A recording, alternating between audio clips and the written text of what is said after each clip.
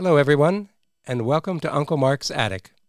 Everyone is always cordially invited to join co-host Zach and me, Uncle Mark, as we explore a variety of interesting topics from the fields of paranormal activities, conspiracy theories, unsolved mysteries and disappearances, and lots more. You can find us on YouTube, Instagram, Twitter, and Facebook, as well as Apple Podcast and Spotify, at Uncle Mark's Attic. Feel free to reach out and contact us with your questions and suggested topics. We would love to hear from you. So come on into the attic with us now as we go exploring and find out what mystery we are working on today. Today's episode is about UFO encounters at schools. We previously did a podcast on the government's report on UAPs, or unidentified aerial phenomena, and a podcast on flying triangles, which would be triangular-shaped UFOs or UAPs. We recently read the book Schoolyard UFO Encounters by author Preston Dennett. Preston began his own investigation of UFOs in 1986, and he explains that he did this in response to a number of family members, friends, and even coworkers who were coming to him, and telling him about their own encounters with unidentified flying objects. He has written a number of books on different aspects of the UFO phenomena. He also has a good number of videos posted on YouTube where he speaks about the subject matter of his different books. After reading his book and going online and watching a number of videos about this subject of UFO encounters at schools, we thought it would be a good topic for one of our podcast conversations. Yes. Now, Preston's book actually contains reports and stories regarding over 100 different school encounters. Some of these reports, as you go through the book, are very brief. Sometimes they're not even really one page long. They're just brief recaps of reported incidences. And other stories and reports go into quite a bit of detail and can run for some pages. In the introduction to his book, and I've read a number of his books, he's a very good author, very good and thorough researcher. But in the introduction, he makes it clear that he believes there are what he calls mountains of evidence regarding UFO encounters with human beings, but there has been what he also calls, quote, a ruthless cover-up, both by the United States government and the governments of other nations. And government operatives, both military and civilian, have subjected witnesses to UFOs to ridicule and have issued blanket denials about many of these reported incidents. Some of the operatives have engaged in what's called outright disinformation, and I do agree with Preston on that. I think the history of ufology is filled with plenty of examples and actual incidents that back up what he just said there. Preston also points out that we have, here we go again, Zach, the professional debunkers who consistently attack not only the entire subject of UFOs, but they also insist on personally attacking the people who report these, the witnesses, and the people that investigate and look into these reports objectively. Then there are the hoaxers who get involved in the UFO field in order to make money, and unfortunately there's been no shortage of those throughout the history of ufology. And then there are also the so-called cult or fringe groups who are involved in making all sorts of outrageous claims and bring additional ridicule really onto the whole UFO field or ufology field itself. So Preston here is trying to focus on the actual people who have had and reported these UFO encounters, and that's what he does in his other books as well. And he does point out that as far back as 1966, there was a group here in the United States, the Aerial Phenomena Research Organization, or APRO, APRO, the Aerial Phenomena Research Organization. Carol Lorenzen was one of the leaders of that group, and she actually wrote all the way back then that, and this is a quote, an outstanding number of sightings of UFOs have been made in the vicinity of or over schoolyards. Perhaps the visitors hope the exhibitions over schools will influence the population to some extent. After all, children are less subject to dogmatic or preconceived notions than adults. That was one of the early groups here in the United States, predates MUFON, the Mutual UFO Network that I belong to.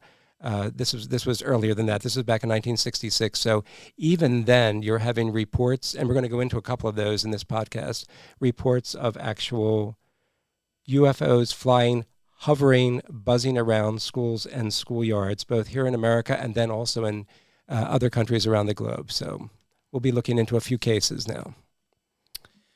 Preston also points out that there are several generalizations that can be stated regarding the reports of UFO encounters or sightings around schools. First, these encounters almost always happen in the daytime. Second, these are not usually just simple flyovers. The UFOs in these cases tend to approach from a distance and then hover over the school and schoolyard. Third, these encounters are almost always low-level sightings. The UFOs are around a few hundred feet or less in the sky. And fourth, these are not usually brief sightings. They can last for a matter of minutes or even hours, and sometimes they occur over a series of days. And again, we'll see a little bit of all of these different things in the cases that we're going to go over in this podcast. A fifth generalization that can be made about these UFO encounters around schools is that landings by the craft are actually fairly common. And sometimes these actually involve the appearance of humanoids, if you will, some type of beings that are emerging from the landed UFO or craft. A sixth generalization is that the average UFO school encounter has between a minimum of 1 to 5 witnesses, and in some of the cases, including some we're going to go over now, you have a large number of witnesses, be anywhere from 50 to 200 or more eyewitnesses to the actual incident. And seventh, in about half of the cases, the actual witnesses are elementary school children, younger children. An eighth generalization is that many of these school encounters provoke a response from the government and or also the military authorities. These authorities are then involved in an investigation, and in some cases, I would say in many cases, an actual cover-up then occurs. And finally, one last generalization, these cases frequently do attract media attention and reporting. So UFO encounters around schools have been reported also around the rest of the planet, not just here in the United States, but there are reported incidents from Canada, from many countries in Europe, Africa, Asia, and South America. We can also add in Australia here because we're going to be doing a case in this podcast from Australia. Since the 1950s, there has been an average rate of, say, 1 to 2 of these type of schoolyard or school cases reported. And so with all of this information in mind, Zach, let's take a look now at some of the reported incidents of UFO encounters at schools.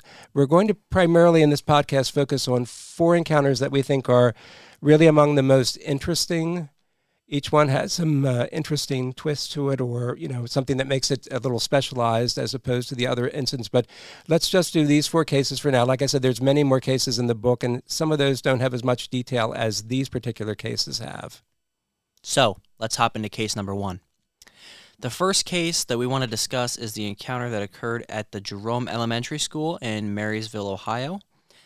This incident happened on October 22nd, 1954. At around 3:15 p.m. that day, a group of about 60 students were outside of the school. The children observed a bright cigar-shaped object that was hovering over their school. There were no wings or a tail, and the UFO was described as brilliant. Some of these students called out for their teachers to come outside and see this object. The principal of the school, Rodney Warwick, heard the kids, and he actually came out on to the fire escape of the school.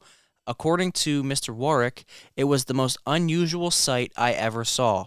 The UFO would become so brilliant that he actually had to shade his eyes.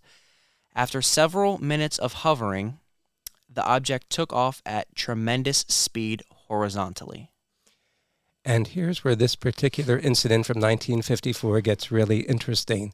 As this unidentified flying object left the area in the sky above the school, it actually emitted a trail of what was described by multiple witnesses as white spider web-like substance, and this substance fell all around the school and the surrounding area.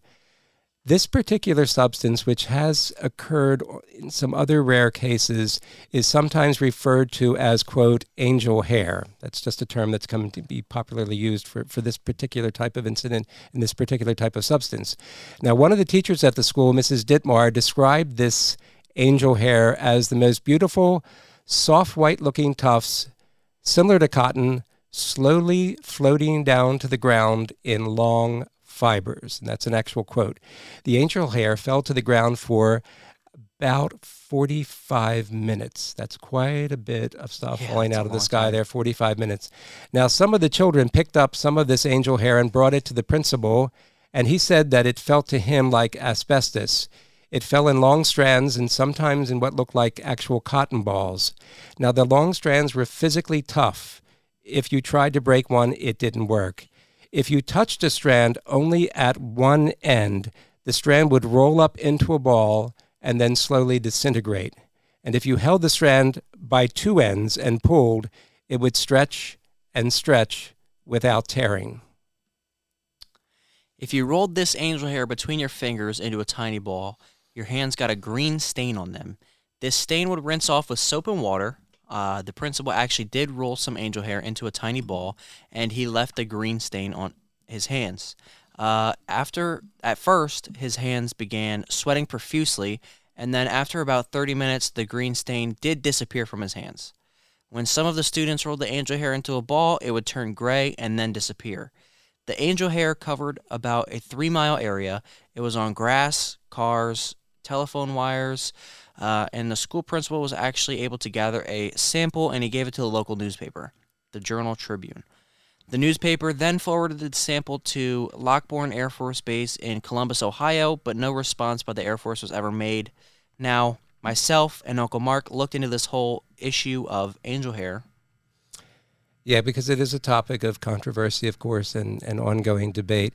There are some scientists who have pointed out that there are some actual documented cases of certain species of spiders, and particularly very small spiders, who have migrated on airborne cobwebs through the sky in very large groups at times, and these webs can actually rain down, if you will, from the sky on occasion. Also, sometimes electricity in the atmosphere can actually polarize dust particles, and this will cause the particles to stick together and form into long strands. But in this particular UFO encounter over a school, in this case, as we read the descriptions of the angel hair provided by both the students and the principal and that other teacher that was there, and the behavior of the angel hair when it was touched or rolled or attempts were made to tear it, it really doesn't seem to us to fall into either of those two explanations. I have to tell you, when I was first reading these reports by some of these scientists about the very thought of spiders being up in the air and falling out of the skies as I'm walking down the street did make me pause and think, I really don't want that to ever happen to me. And also, if you just stop and think, Zach, about these descriptions that we were just reading from the students and the principal and the other teacher, I don't know about any of you or you, Zach, but there's certainly been times when I've been walking outside. It could be in the woods. It could be just around the neighborhood, really, going under trees. And you suddenly get that stuff on you, the spiderweb stuff that gets on you. And I've had that experience more times than I care to remember. And I find it to be a pain in the neck, really. It's always on my shirt. Yeah, that's the worst. I always walk through it, and it's on my face, and then I start rolling on the ground trying to get, I try to do everything I can to get it off. So it's an unpleasant experience. Spiders. Yeah, I'm not a big fan. So yes, it's a fear, and plus it's just a mess to have that stuff on you. But when these things have happened to me or to you or to any of you who are listening or watching us right now, these things are telling you about you touch it at one end and it curls up. And that has never happened for me. I got no kind of green stain from it. It just gets all over me, and then I'm trying to shake it off. I would never play with spider webs even to begin with, so I would have no idea how these things react. But well, we threw that in. We had to tell them what some of the scientists are saying, and it's true. These must be very small spiders that can get swept up by air currents. Yeah. And for this stuff to be falling for about a 45-minute period over this school and the general area there, on telephone wires and cars. I mean, it's in the ground. It just hits me as I don't know about the spider explanation. And as far as the electricity in the atmosphere, yes, I'm sure that can and has happened and will continue to happen. But again, are those strands going to have those strange reactions of, and are they going to curl if you only touch them at one end, or if you try to pull it, they don't break at all? These are strange. Yeah.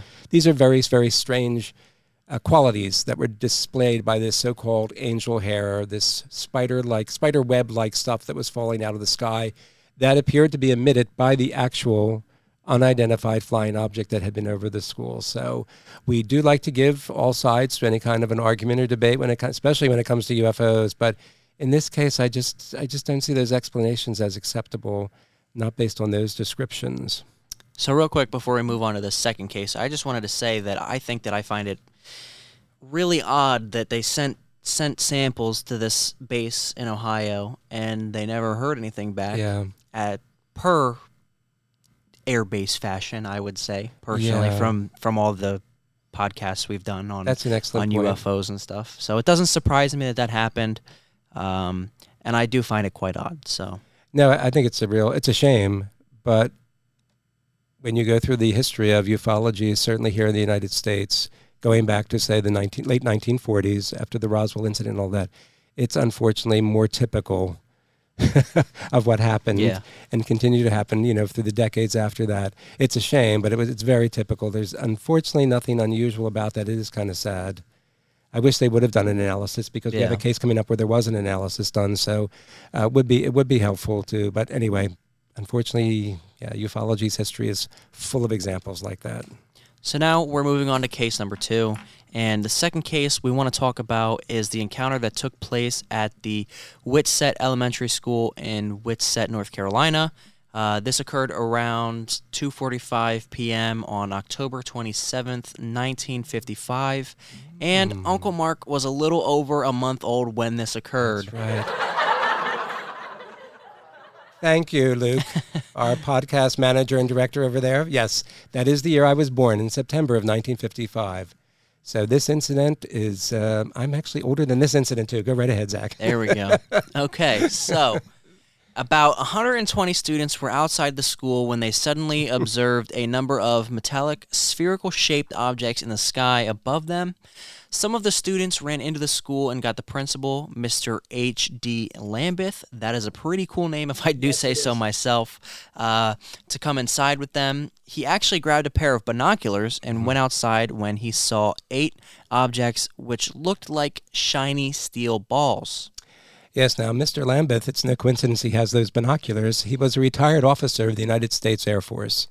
He had flown in 46 missions as an aerial observer during World War II. So these objects, these 8 shiny steel ball-like objects, were nothing like anything he had ever seen before. He watched as the objects, here we go again, Zach, ejected a white, wispy substance that looked almost like cotton candy.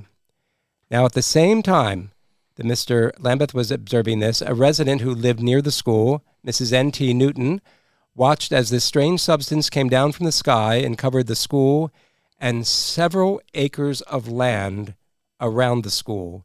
She, too, described the object as looking like cotton candy. Mr. Lambeth, the principal, actually picked up some of this mysterious cotton candy-like substance and tried to burn it with a match, and the cotton candy-like substance actually emitted a yellow flame when he did this. The entire incident around this school lasted about 25 minutes, and the 120 students of that school were sent home early that day. I really hope that none of the students tried this cotton candy-like substance. I would hope because not. I'm sure it did not taste as it looked. No, I wouldn't. And also, these people in this story have very interesting, very cool names, I would say. Any name that has like 2 letters in it and then your last name, I think is pretty intense. So some of these students and teachers saw what they thought was a gold or bronze object fall into the woods nearby, but the search party found nothing. Mr. Lambeth sent a sample of the mysterious cotton candy to the Burlington labs for analysis. The lab's report came back that the substance was not cotton, so that eliminates that, or cellulose. It actually most closely resembled spiderweb material. But a biologist who was also given a sample of the material said that the fibers in the material were too even in size to be actual spiderwebs. Captain Murray Thornton, who was the executive director for civil defense for Greensboro and Guilford counties, also did an investigation. He thought that those silver balls were just reflections of the sun or whatever that cotton candy-like material was. But the principal, Mr. Lambeth, said that those silver objects were flying around and moving in all directions above the school that day, and there was hardly any wind. So I personally think that he's telling the truth. I mean, Yes. As an experienced retired Air Force officer who had flown in all those he's missions. definitely seen some stuff. So I don't know why he would make that up, as well as the students. So I don't know. I don't think they really had any motive, and obviously this Captain Murray Thornton just thought that these silver balls were reflections. I would see him as one of those professional debunkers trying to think of any way to kind of dismiss what he was saying, or try and, as I said in the last episode, put it on the back burner and act like it was really nothing, so that they just kind of had to do some damage control, if you will. Right. Remember when we were doing our very first real podcast on the government's report on unidentified aerial phenomena? That was the first podcast after our introductory one that we did.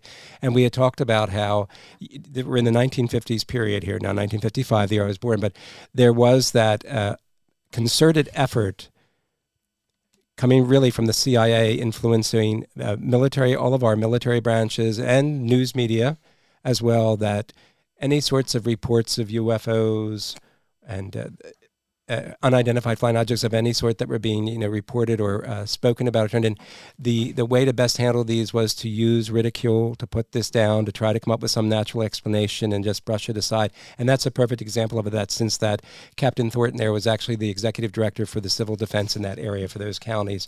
And so I think it's a shame, but again, in the history of ufology, it's nothing new and it's nothing unusual, certainly not from that period. It's a shame because you do have a very credible witness here in Mr. Lambeth and other teachers that came out of the building, as well as the students. I like the fact that we have multiple student witnesses to these things, and they're young students, young children, but we also have adults in these cases. And to me, that provides a sort of crucial backup to what the children are also seeing and saying and reporting and telling their parents and telling their family members about. It's not just the children that we're depending on, though, here. We do have the adults that are there running the schools or teaching in the schools, and they're jumping in on this too, and they're witnesses, and they're reporting what they saw, what they touched, what they experienced, what happened with them when they tried to light it on fire, or when they picked it up, and gave it to the newspaper to have it sent to the school. In the other case, it's very, very interesting to me anyway that we have a nice mix of eyewitnesses on these first two school cases, and we thought these would be good cases to talk about during the podcast. And also, truthfully, when we read the whole book by Preston on schoolyard UFO encounters, these are the only two cases where you have this spiderweb-like substance coming out of a UFO, which I think it's an incredible thing to think about. That I don't know what this stuff is supposed to, I don't know what it is coming out of some unidentified craft. And I wish that something like this would happen now when we have our laboratories, which would have much more sophisticated equipment, all of the technological advances that we've had since the 1950s when these two incidents, occurred. I would love to see an example of some kind of craft, sending out or emitting something like that now, so we could have a proper analysis done by the equipment that we have. And I've jumped ahead here in my notes. I apologize for that, but here we go. It's just something I think about. But those two cases they certainly intrigued me, Zach, when we were first talking about this, because I just love the idea of this stuff. I just wish I knew what exactly it was that was coming out, and what is its purpose, and why did it react so strangely. So anyway, those two cases we hope everyone has enjoyed hearing about. So now we'll move on to the third case that we want to talk about in this podcast. This third encounter occurred at the Crestview Elementary School in Opa-locka, Florida, on April 6, 1967. Yes, I was in sixth grade then, I believe. Okay. Just thought I'd throw that in there. Thank you to our live audience here. At around 12:45 p.m. in the afternoon that day, 6 students were outside the school building with their 4th grade teacher, Mr. Robert Apfel. It was at the end of the lunch break. One of the students saw a strange-looking object in the sky and yelled for everyone to look up at it. The object at that point was only about 60 feet above them. Mr. Apfel, the 4th grade teacher, said that the object definitely looked metallic. It was shaped like two lenses that were back to back, which is really almost another way of saying a saucer-shaped craft, taking two lenses and putting them together there. It hovered silently above them for a short while, and then it disappeared. Now, after that happened, the students, Mr. Apfel, actually went back into the school, and that was the end of the incident at that point on that first day, April 6th. So the next day on April 7th, 1967, a group of girls were standing outside the school building, and they saw a number of objects appear in the sky overhead. The girls all rushed back into the school, shouting about the flying saucers that are outside, and as other students rushed outside the building to see what was going on, they saw what were described by many of the students, 4 cigar-shaped objects in the sky. They seemed to be lit up at one end by what looked like a white light. One of these objects appeared to be playing cat and mouse with an airplane that was also in the sky. The Opa-locka Airport is located 4 miles from the school. Another one of the cigar-shaped objects was then seen descending from the sky and appeared to have landed behind a grove of trees. One student, 11-year-old Joe Kornblit, saw a white silvery object that was actually oval-shaped and the size of a car hovering above the streets. Some of the children actually became frightened and began crying. They ran back to Mr. Apfel's classroom, and the teacher closed the blinds in the classroom and tried to comfort the students. He asked the students what exactly they saw, and after listening to them, he then went outside himself. He looked up into the sky, and he saw, as he later stated, it was a flying saucer. Yeah, those were his exact words. That was his exact words about what was happening there. Now, another 4th grade teacher named Virginia Martin came outside the school and saw what she described as, quote, a solid gleaming object, a silver white object, and she watched it descend behind that grove of pine trees nearby the school.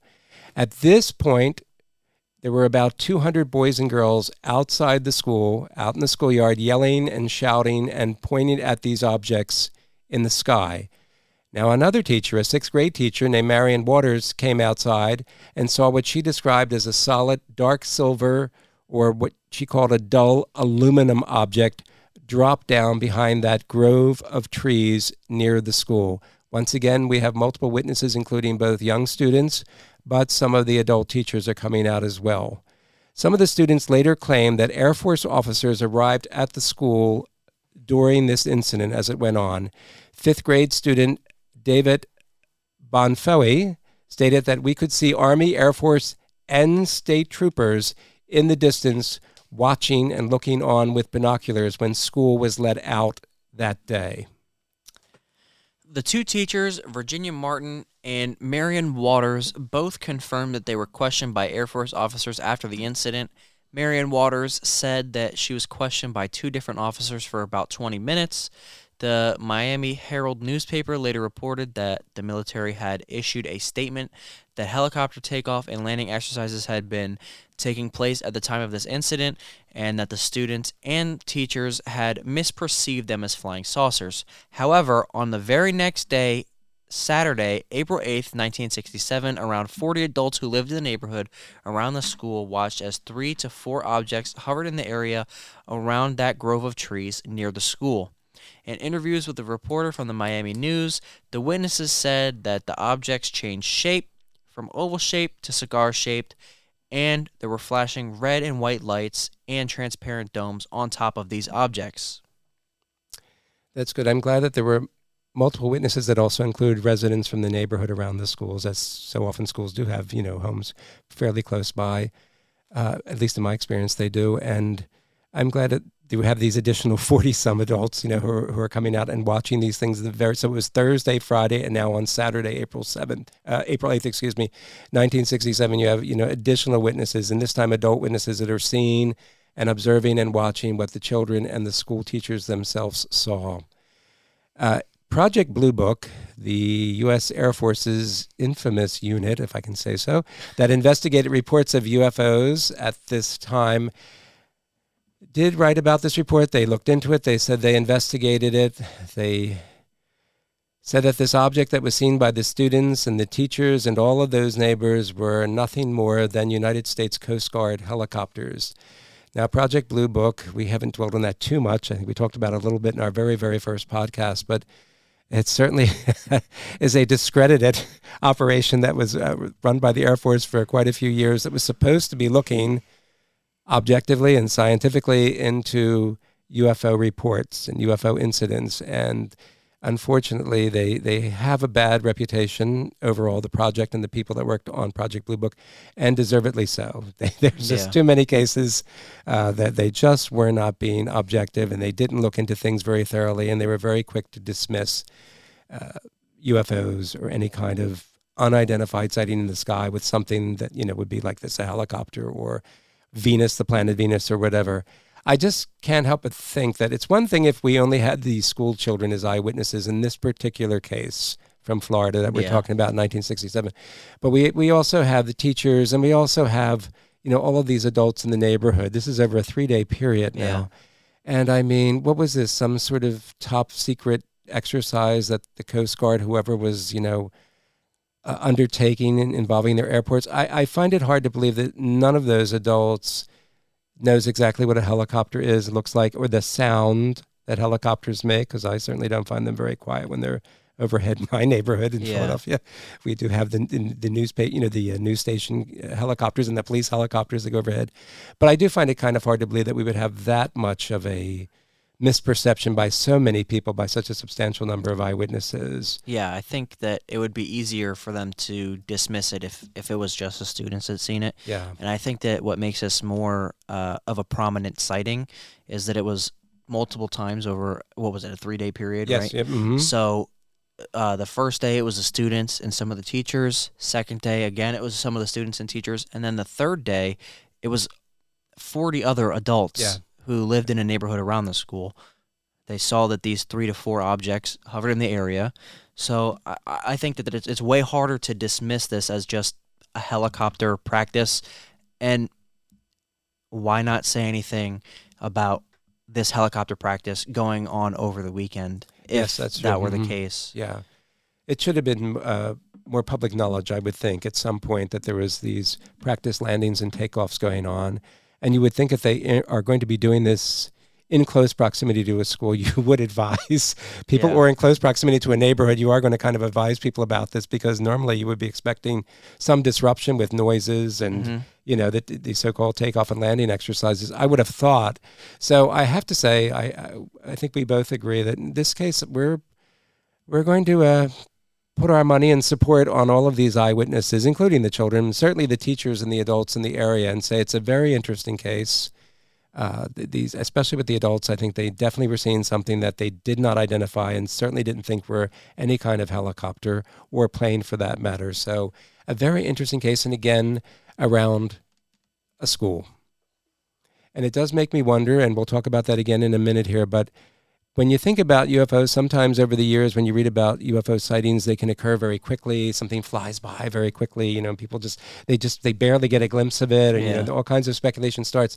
And when you read a good number of these school encounters that Preston Dennett reports about in his book, or you go online and look up some of the videos and reports, that I've read about some of these cases.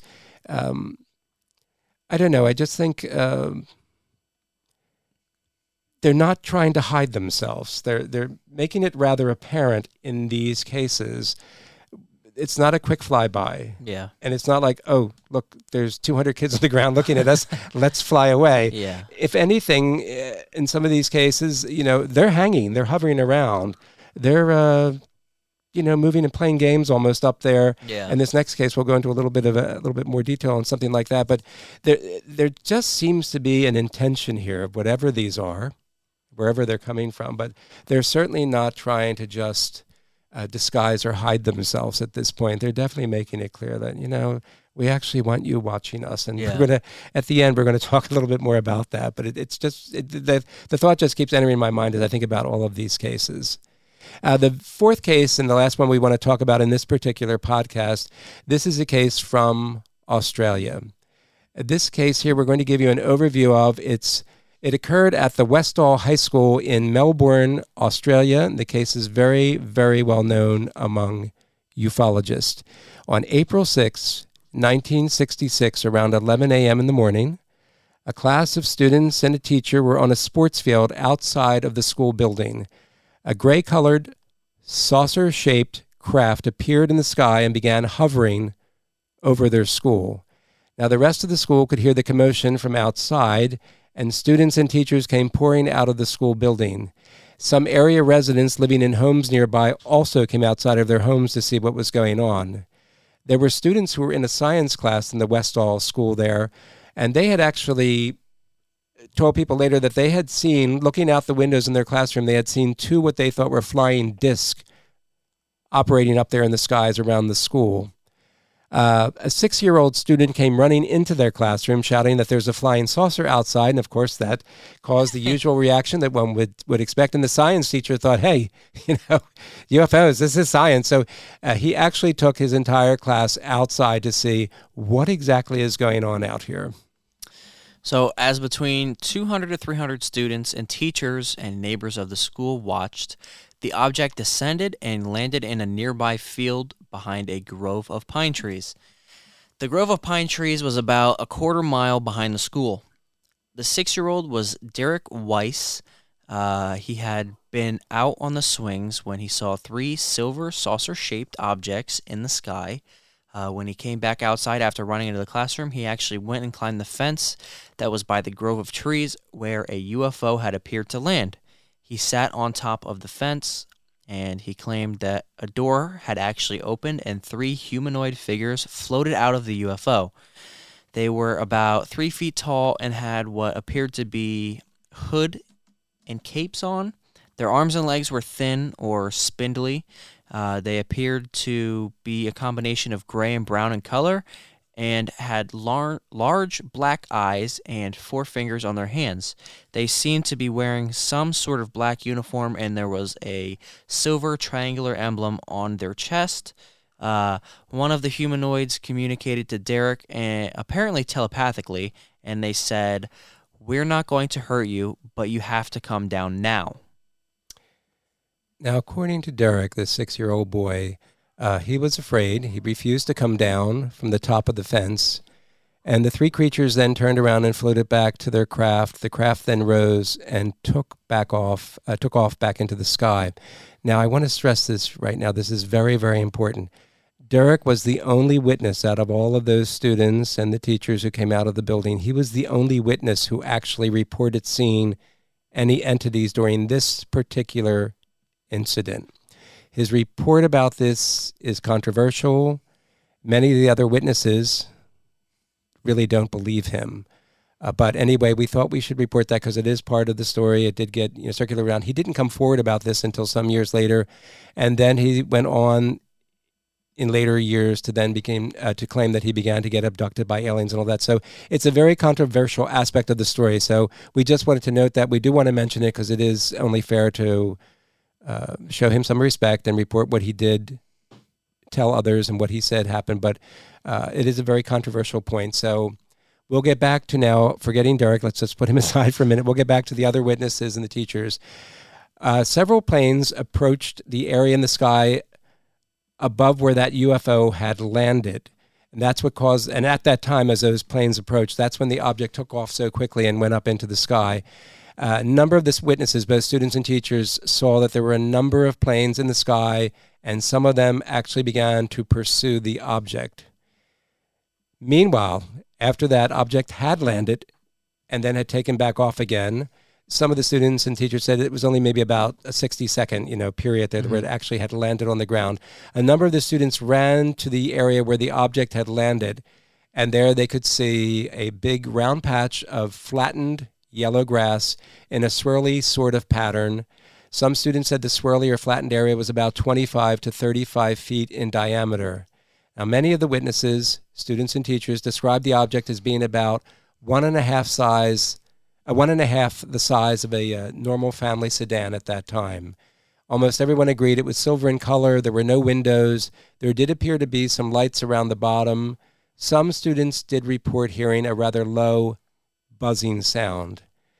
And there were some students at the school who did become upset by all of this that was transpiring.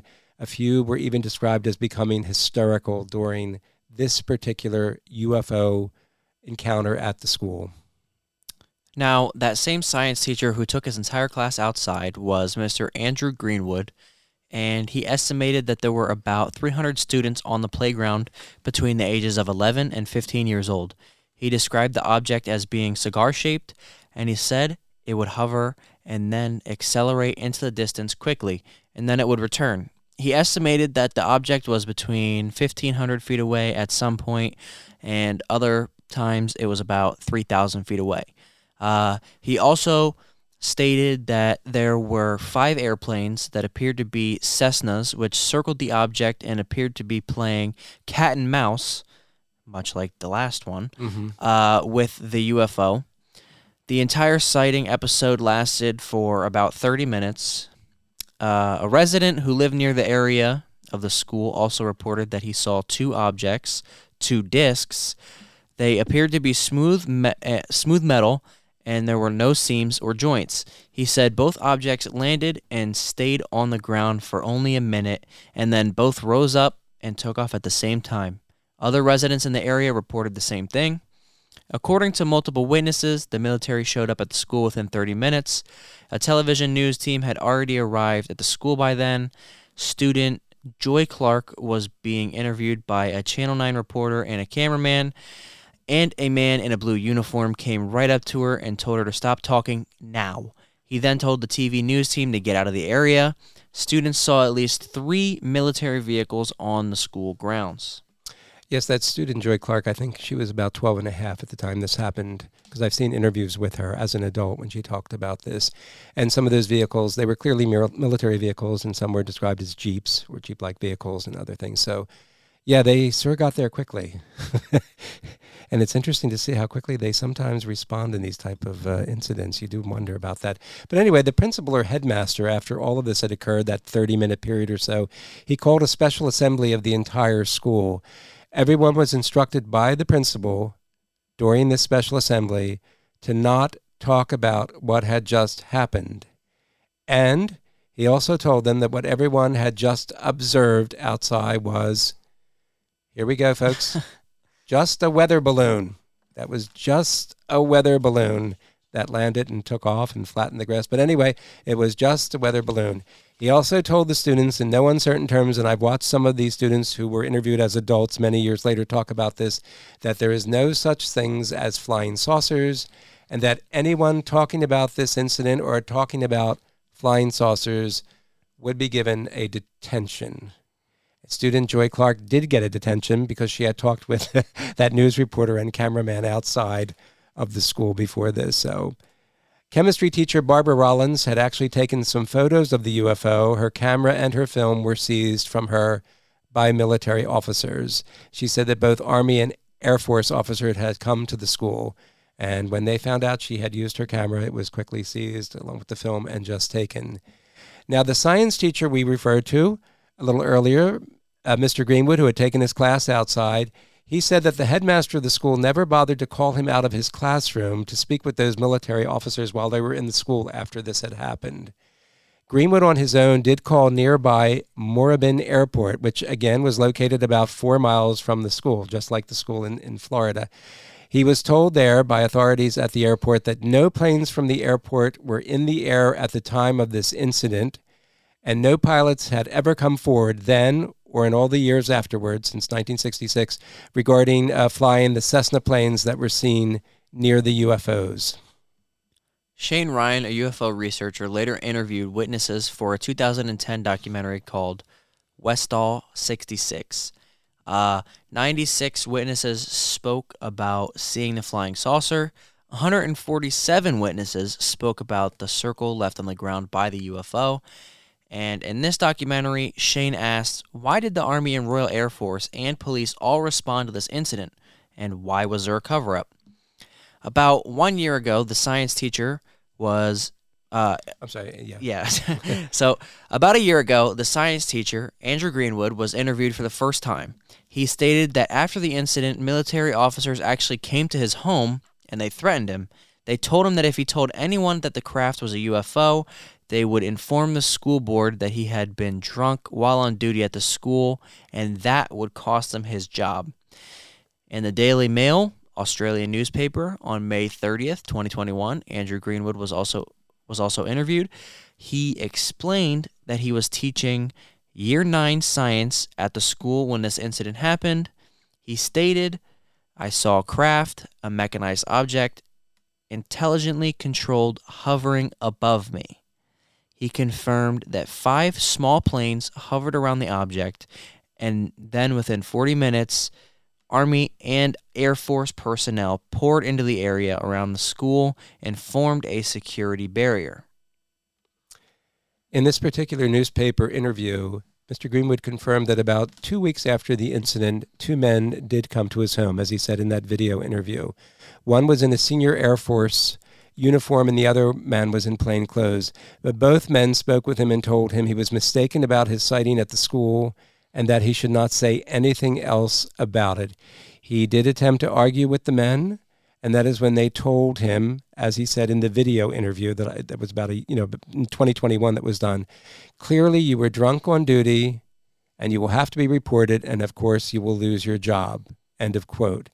About a year after the incident, Dr. James McDonald, an American physicist, also met with Mr. Greenwood at his home, and he told Greenwood that he had come to interview him on instructions from President Lyndon Johnson of the United States. McDonald got involved in a number of UFO investigations.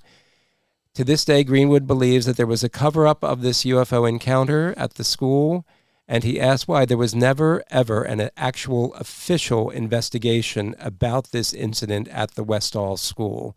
Another thing I just want to quickly add, Zach, is that I know that some people online have sometimes questioned about, when we talked about this, we used the term Westall High School, and then they're saying, why are all these young kids there? But from what I've read, it's just a difference in the country. This is Australia now, about the way they label the schools and all that. So, yes, we're used to, high school being in 9th, 10th. So it was a little bit different. So not to let that throw us off or to confuse us, but that's why that, we said that about this, the Westall School and what it was, what its title or name was at that time. Well, that's in the American way to not know anything about other countries in certain aspects. As school, personally, I don't know how that works over there. I know they call it grade 1, grade 2. There's different things, and you can say, and this was back in the the 60s also that we're talking about in this bit, long before you were born. I might mention before you tell me, yes, but long before you were born. So there's all these little things we have to keep in mind. So the important thing is what actually happened, what the eyewitnesses were reporting about this particular incident, that UFO at that particular school in Australia. It does make you wonder, though, why the military had to come. If this was just a weather balloon, here we go. I mean, really. So much for a weather balloon. Why are they there?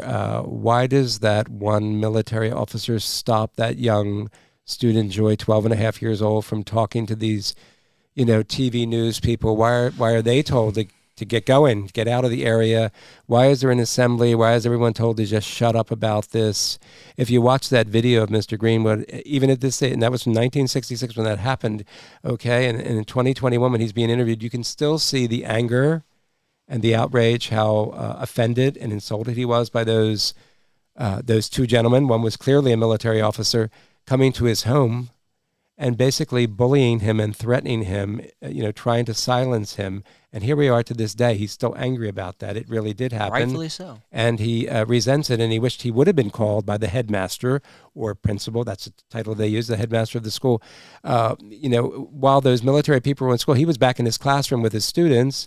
That's what they were told to do after the special assembly. But he would have loved to have been, to talk to them right then and there at the school, since he was an actual eyewitness himself and went out there and observed all that he observed and did report on later, and has continued to tell people in the years after that, right up until a year ago when that interview was done by both the newspaper and then the video interview that was done along with that. So it's kind of sad. It's also, I would tell everyone, I've watched online, you can find actual videos on YouTube and elsewhere with some of these children that were at the Westall School that are now, they're in my age, they're in their 60s or something. So their parents, their grandparents, their lives went on. They had to go to school. They had to get their jobs and careers going, raise their families.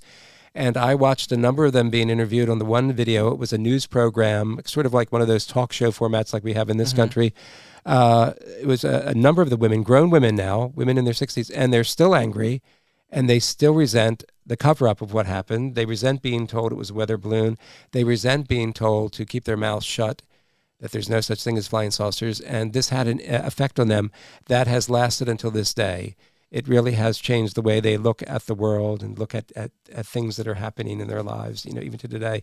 From that very early age, they were definitely negatively affected and impacted by the treatment they received as students in the school about this incident, with all these multiple witnesses of students, hundreds of students and teachers, and they're basically being told, what you just saw, you didn't see. It was just the weather balloon, and stop it, shut your mouths, and get back to class and forget that this ever happened. So, with that being said, here are some of the conclusions that we came to about UFOs encounters at schools. When reviewing these cases and the other cases listed in Preston's book, there are a few conclusions that can be drawn. These UFOs seem to be intentionally putting on a display. It is fair to think that there is an attempt to convince the children of the reality of UFOs. The vast majority of the cases involve multiple witnesses.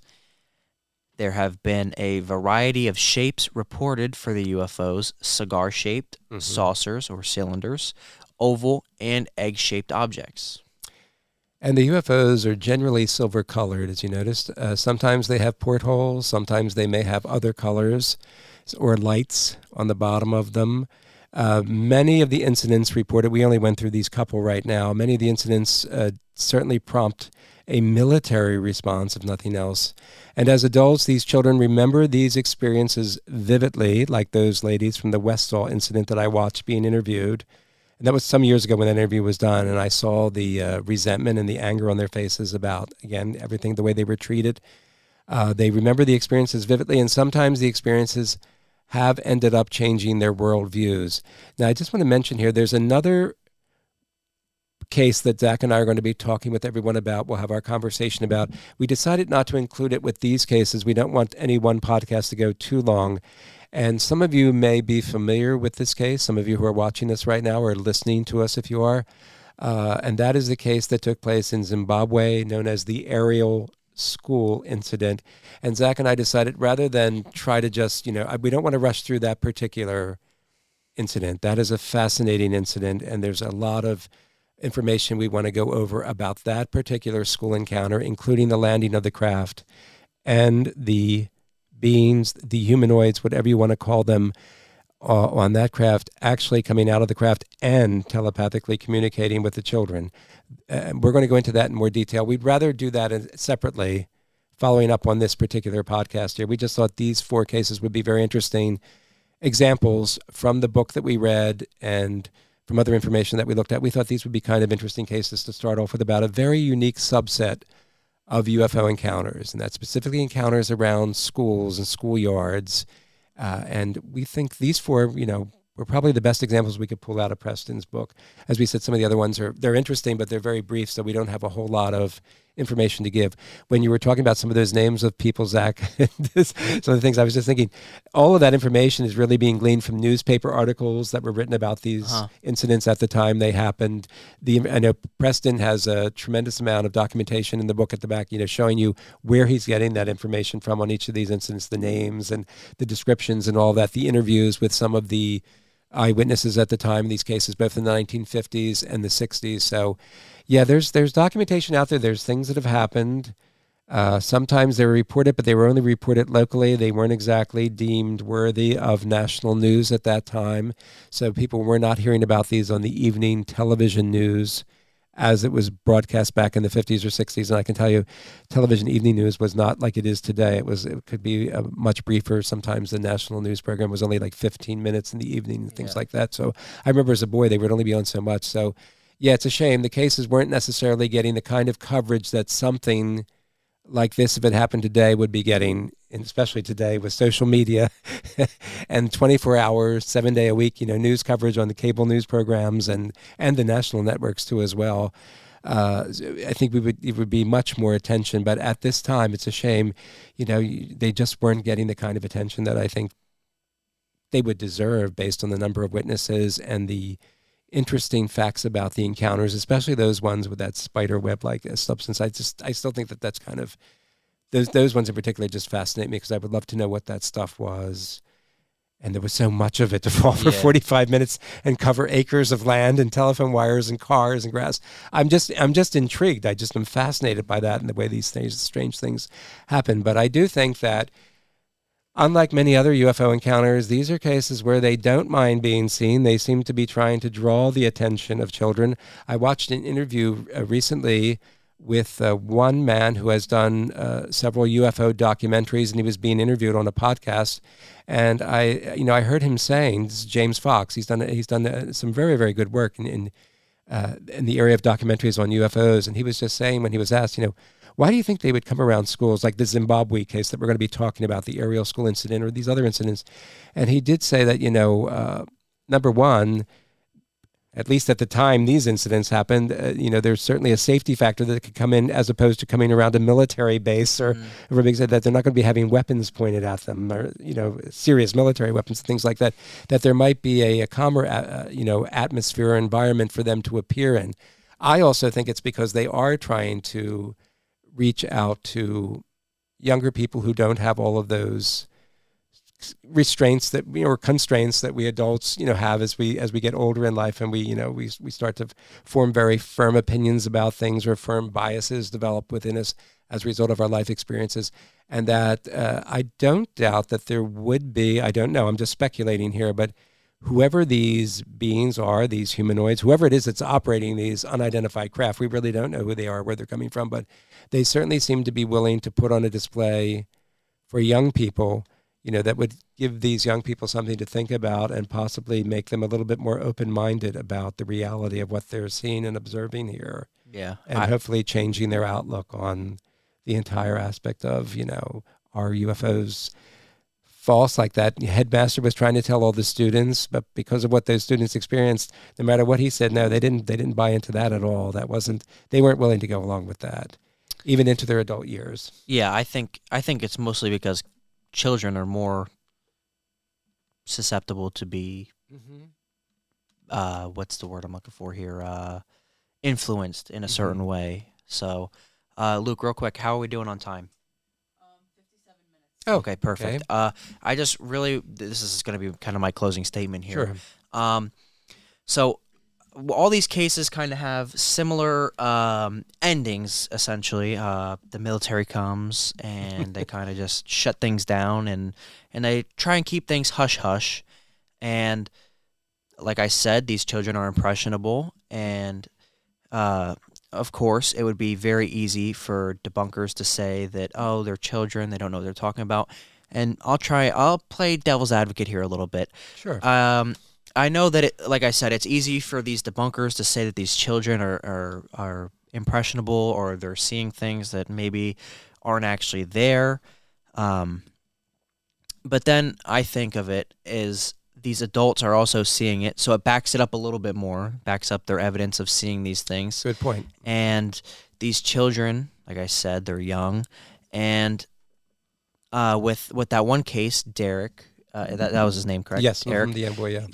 Him seeing the humanoid figures come out of the aircraft, that is easy to kind of dismiss because he was the only one to see it. But I think that the amount of people that saw all the other stuff, I think that's hard to just kind of be able to debunk and to say Very that good. this didn't actually happen.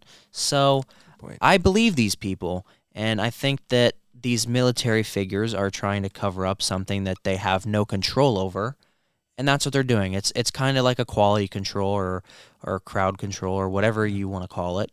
Yeah. And I think that these incidences actually happen, and it's not a case of mass hysteria, or it's not a case of a weather balloon or anything of that sort. I think that it's these children are seeing things, and I don't think these can really be debunked other than the Derek kids seeing the humanoid figures come out of the craft. Good point. And another thing I want to say is, again, with young kids in elementary school and middle school and stuff, I personally don't remember anything from elementary school or anything like that wasn't a prominent time, like if I had a big fall at recess or something like that. So I feel that these kids would remember something like this.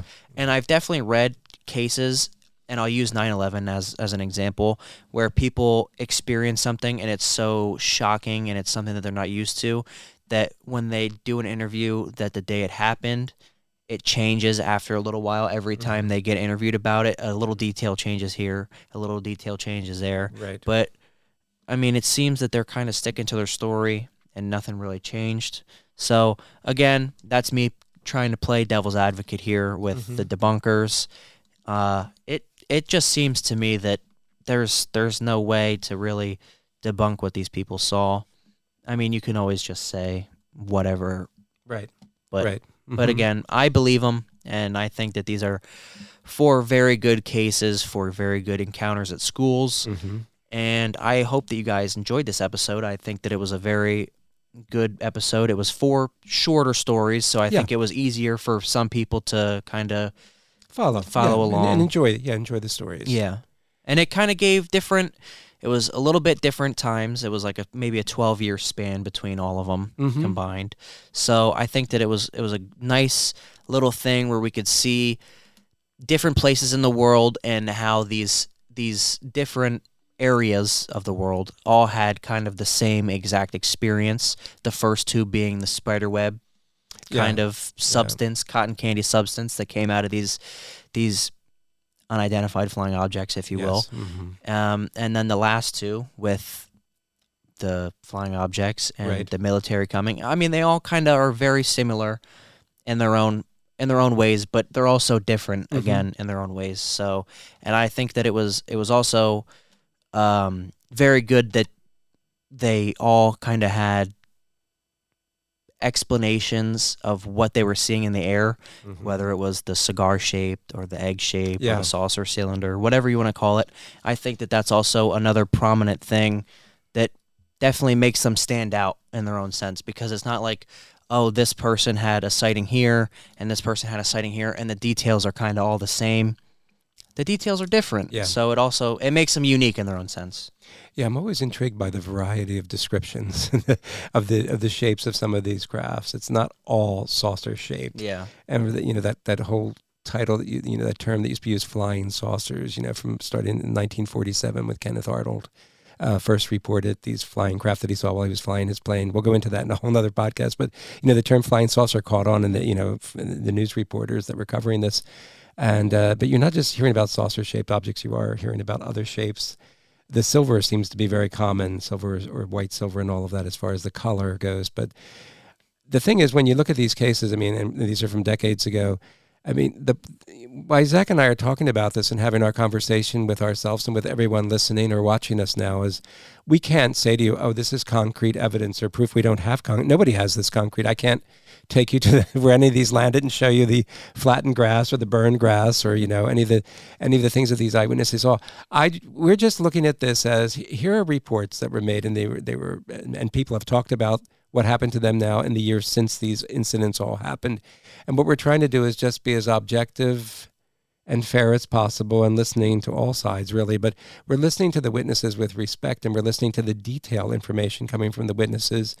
And we're a little bit more impressed, of course, with the information coming from teachers or adults or people in the neighborhood, that are older than the students. But we're listening to all of them with respect. But we're not saying that, oh, therefore this is proof positive. Nobody has that. We're just saying, let's look at what we do know, what was reported, what was said. Look at these people who decades later are sticking by their guns here and they're not backing down. They're still maintaining, no, this is what happened. This is what we saw. I especially think of that teacher, Mr. Greenwood, because I could just see the anger in his face when he was being interviewed on that one videotape about the way he was treated and threatened, which, I mean, I know I would resent that bitterly if I was a teacher trying to educate young people. And I have these guys coming in and telling me, shut your mouth or we're going to report that you were drunk on duty, drunk on the job, and this is going to cost you your job. Why? For a weather balloon that was outside? That seems to me to be a very extreme way to be handling this situation with this particular science teacher from this school, the Westall School in Australia. That's a pretty strong reaction. And here he is talking about that in 2021, all these decades after it happened. So his dander is still up when this subject comes up and he's talking about it. He's pretty angry about this now. He's still angry at this point because it's a very unfair way for him to have been treated was unfair to treat the students that way. And when I watched the interviews of some of the ladies who were young girls, at the school at that time, including that, the young lady Joyce that we were talking about, they're annoyed, they're angry. To this day, they're still angry about of course, that tape might have been from like the 1990s when they were being interviewed at that point, or early 2000s, the one videotape I was watching, but they're still angry. They're very angry, and I could see it in them, and they were expressing themselves very clearly. So no, we're not saying this is about evidence, but I agree. I happen to think that when I look at all of this, and there's more information in the book than what we were able to go, through in our overview. We can never cover all the details, or we'll be here for hours on end, and then nobody will want to watch us because we'll fall asleep trying to talk about all this stuff. But I do tend to agree. I looked at these cases. I think all of them were impressive based on the testimony and the reports of the multiple eyewitnesses and all that. I think they were good cases for us to choose. And the case that we'll be talking about in, I think, possibly the very next podcast, we'll see if we can do that, would be that Ariel school case, because we need some time to go through a lot of information about that multiple witness sighting at that school in Zimbabwe in Africa. There's a new documentary that just came out very recently on that particular incident. It's a 2-hour documentary, and I actually want to watch that with you, and we'll go through that as something else as we're preparing our notes and our overview about that incident for everybody that joins us here in the attic for our podcast. So I look forward to working on that case. That's a very interesting case, and Preston does devote quite a few pages in his book to that particular, I think more pages than any other incident in his book, to that particular incident, because it's probably the most interesting incident of all of them that happened, and it did involve the landing and actual communications with some of the students. All right. Well, with that being said, as always, you can find us on Twitter, Instagram, Facebook, Spotify, and Apple Podcast. If you're feeling generous, please leave us a 5-star review and maybe put a little comment. And yeah, real quick, one more thing. I know the past couple episodes we've been missing him. I just want to go grab him real quick. Yes, our mascot. Don't drop him. All right. You can see him here. I think I'm going to name him myself since nobody's been commenting, but it's okay. I'm going to go with the name Hubert. If anybody doesn't like that name, you can go ahead and comment, and maybe we can change it. We can head back to this camera. You can see him from a far distance. Hubert in all of his glory here. Yeah, like I said, I hope you guys enjoy this episode here. I'm going to just kind of put him What a very human name to pick for that humanoid. You're not going to name him something like Klaatu, from a great science fiction movie of the 50s, Klaatu or something Hubert? Wow. I don't know. I thought that fits him. Whatever. I don't care what you name him. Like I said in one of the earlier podcasts, when you're not around, I throw a towel over it. I cover him so he's not staring at me with those big black eyes and scaring me. We do hope everyone enjoyed our overview. Like we've told you before, we know that not everybody has the time that I have, or the ability or the interest, in reading all these books that I certainly like to go through. So we always try to give you the basic overview and gist of any of the books that we're using in preparation for our podcast, so that you don't have to worry about that. We just want you to come into the attic and relax and enjoy listening to our conversation about whatever the subject is. Yeah. And we hope that in this case, we've given you, there's a lot more stories and information in the book. And maybe in the future, we'll do some other cases too, in a different podcast besides the Ariel School one that we're going to be doing next. But anyway, we gave you what we thought were the most interesting cases from the book. Just gives you a little something different to think about from, like we said, that particular subset of UFO encounters that only involves UFO encounters that are in the vicinity of schools and schoolyards. So thank you all for joining us. We hope you'll come back again, and we'll see you all next time here in Uncle Mark's Attic.